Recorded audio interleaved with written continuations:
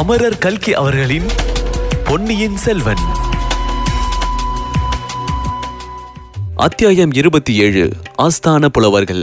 பராக் பராக், இதோ வருகிறார்கள் புலவர் பெருமக்கள், கவிஞர் சிகாமணிகள், தமிழ் பெருங்கடலின் கரை கண்டவர்கள், அகத்தியனாரின் வழி வந்தவர்கள், தொல்காப்பியம் முதலிய சங்க நூல்களை கரைத்து குடித்தவர்கள், சிலப்பதிகாரம் முதலிய ஐம்பெரும் காவியங்களை தலைகீழாக படித்தவர்கள், தெய்வ தமிழ் மறையான திருக்குறளையும் ஒரு கை பார்த்தவர்கள், இலக்கியம் கண்டதற்கு இலக்கணம் அறிந்தவர்கள், இலக்கணம் கூறியதற்கு இலக்கியம் தெரிந்தவர்கள், தாங்களே சுயமாகவும் கவி பாட வல்லவர்கள், அவர்கள் ஒவ்வொருவரும் எழுதிய கவிகள் அடங்கிய 8 சுவடிகள் கோடான கோடி கரையான்களுக்கு பல்லாண்டு உயிர் வாழ்வதற்கு உணவாகும் என்றால் பார்த்து கொள்ளுங்கள்.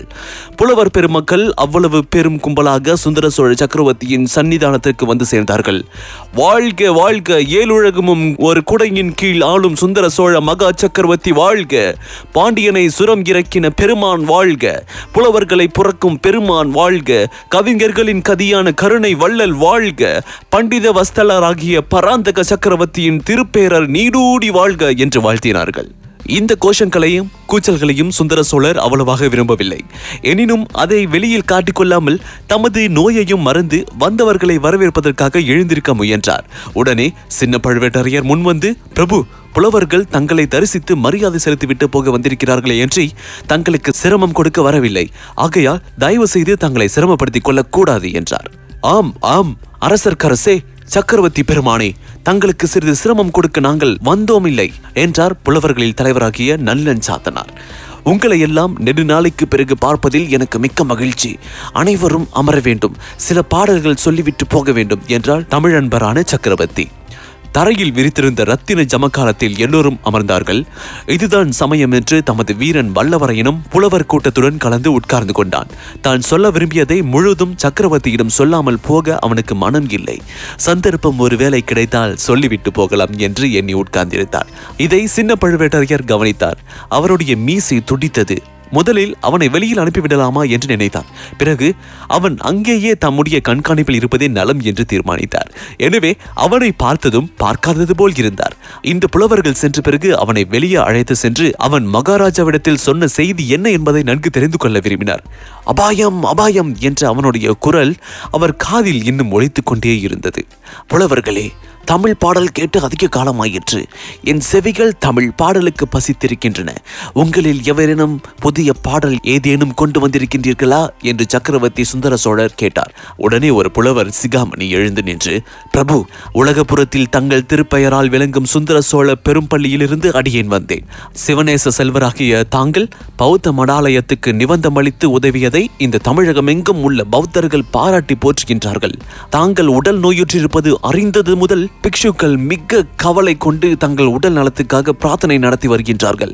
அந்த பிரார்த்தனை பாடலை இவ்விடம் சொல்ல அருள் கூர்ந்து அனுமதி தர வேண்டும் என்றார். அப்படியே சொல்ல வேண்டும், கேட்க காத்து கொண்டிருக்கின்றேன் என்றார் சக்கரவர்த்தி. புலவரும் இப்பாடலை இசையுடன் பாடினார். போதியன் திருநிழல் புனிதர் நிற்பறவதும் மேதகு நந்தபுரி மன்னர் சுந்தர சோழர் வன்மையும் வனப்பும் திண்ணையும் உலகிற் சிறந்து வாழ்கெனவே. அந்நாளில் பழையாறை நகருக்கு நந்திரபுரி என்னும் பெயர் உண்டு. சில காலத்துக்கு முன்பு சோழ மண்டலம் பல்லவர் ஆட்சியின் கீழ் இருந்தபோது நந்திபுரி என்னும் பெயர் பிரபலமாய் விளங்கியது. ஆகையினால் இந்த பழம் பாடலில் நந்திபுரி மன்னர் என்று குறிப்பிடப்பட்டுள்ளது. பாடலை கேட்டதும் புலவர்கள் அத்தனை பேரும் நன்று நன்று என்று கூறி தங்கள் பாராட்டுதலை தெரிவித்தார்கள். புத்தர்கள் இவ்வளவு நன்றி உடையவர்களாய் இருப்பது வியப்பு வியப்பு என்றார் ஒரு வீரசைவ கவிராயர். ஆம், அது வியப்பான காரியம்தான். உலகப்புறம் புத்த மடத்துக்கு நான் செய்த சேவை மிக அற்பம். இதற்கு இவ்வளவு பாராட்ட வேண்டுமா என்றார் மன்னர். சக்கரவர்த்தியின் வன்மை திறத்தை அனுபவித்தவர் யார்தான் என்றைக்கும் நன்றி செலுத்தி பாராட்டாமல் இருக்க முடியும்?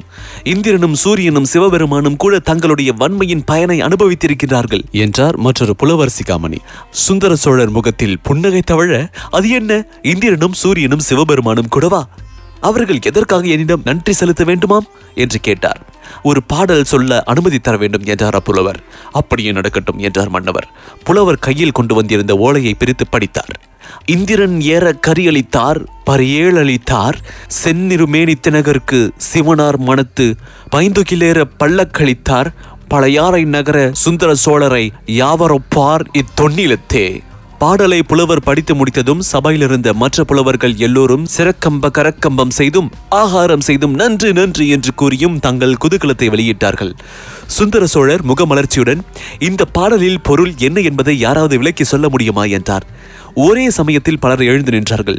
பிறகு நல்லன் சாத்தனாரை தவிர மற்றவர்கள் அனைவரும் உட்கார்ந்தார்கள். நல்லன் சாத்தனார் பாடலுக்கு பொருள் கூறினார். ஒரு சமயம் தேவேந்திரனுக்கு விருத்திராசூரனுக்கும் போல் நடந்தது. அதில் இந்திரனாருடைய ஐராவதம் இறந்து போய்விட்டது. அதற்கு இணையான வேறொரு யானை எங்கே கிடைக்கும் என்று இந்திரன் பார்த்து கொண்டிருந்தார். கடைசியில் பழையாறை நகரில் வாழ்ந்த சுந்தர சோழ சக்கரவர்த்தியிடம் அவன் வந்து ஐராவதத்துக்கு நிகரான ஒரு யானை வேண்டும் என்று யாசித்தார். ஐராவதத்துக்கு நிகரான யானை என்னிடம் இல்லை, அதைவிட சிறந்த யானைகள் தான் இருக்கின்றன என்று கூறி இந்திரனை தமது யானை கொட்டாரத்துக்கு அழைத்து சென்றார். அங்கே குன்றங்களைப் போல் நின்ற ஆயிரக்கணக்கான யானைகளை தேவேந்திரன் பார்த்துவிட்டு எதை கேட்பது என்று தெரியாமல் திகைத்து நின்றார். அவனுடைய திகைப்பை கண்ட சுந்தர சோழர் தாமே ஒரு யானையை பொறுக்கி இந்திரனுக்கு அளித்தார்.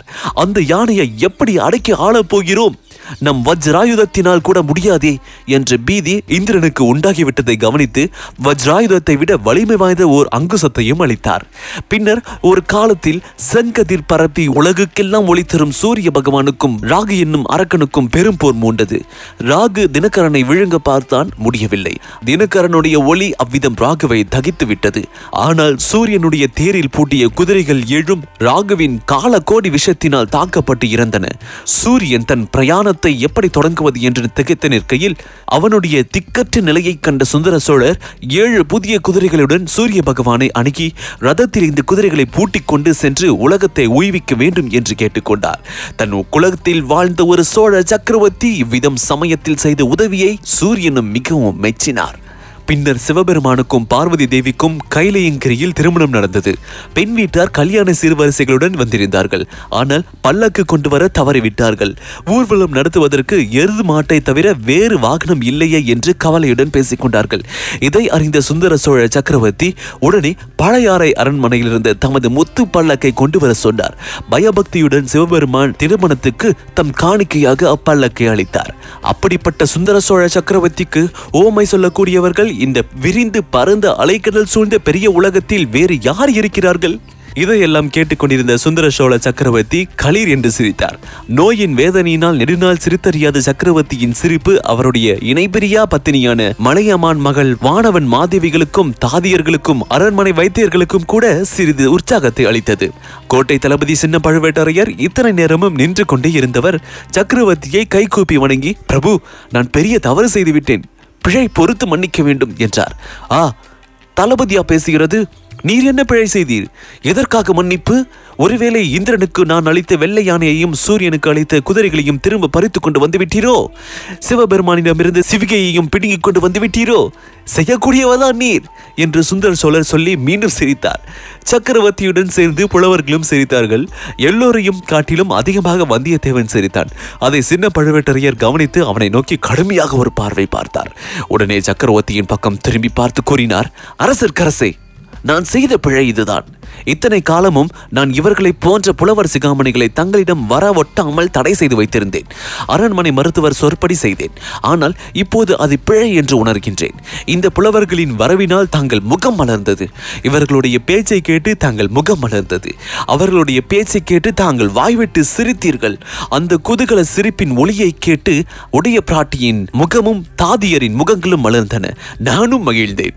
இவ்வளவு குதூகலமும் தங்களுக்கு அளிக்கக்கூடியவர்களை இத்தனை நாள் எங்கள் சன்னிதானத்துக்கு வர ஒட்டாமல் தடுத்தது என்னுடைய பெரும் பிழையேதான் என்றார்.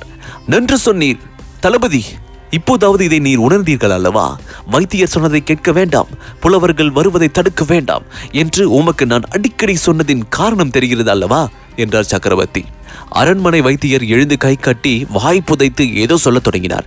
அதை சுந்தர சோழர் சட்டை செய்யாமல் புலவர்களை பார்த்து, இந்த அருமையான பாடலை பாடிய புலவர் யார் என்று உங்களில் யாருக்காவது தெரியுமா?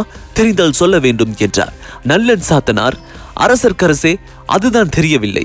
நாங்களும் அதை கண்டுபிடிக்க முயன்று கொண்டுதான் இருக்கின்றோம். கண்டுபிடித்து அந்த மாபெரும் புலவர்களுக்கு கவி சக்கரவர்த்தி என்ற பட்டம் சூட்டவும் சிவிகையில் ஏற்றி அவரை நாங்கள் சுமந்து செல்லவும் சித்தமாயிருக்கிறோம். இதுகாரும் எங்கள் முயற்சி பலனளிக்கவில்லை என்று சொன்னார். அதில் வியப்பு ஒன்றுமில்லை. 4 வரி கொண்ட பாடலில் இவ்வளவு பெரும் பொய்களை அடக்கக்கூடிய மகா கவிராயர் தமது பெயரை வெளிப்படுத்திக் கொண்டு முன்வர விரும்ப மாட்டார்தானே என்று மகாராஜா கூறியதும், புலவர்களில் திருமுகங்களை பார்க்க வேண்டுமா? ஒருவர் முகத்திலாவது ஈ ஆடவில்லை. என்ன மறுமொழி சொல்வது என்றும் அவர்களுக்கு தெரியவில்லை.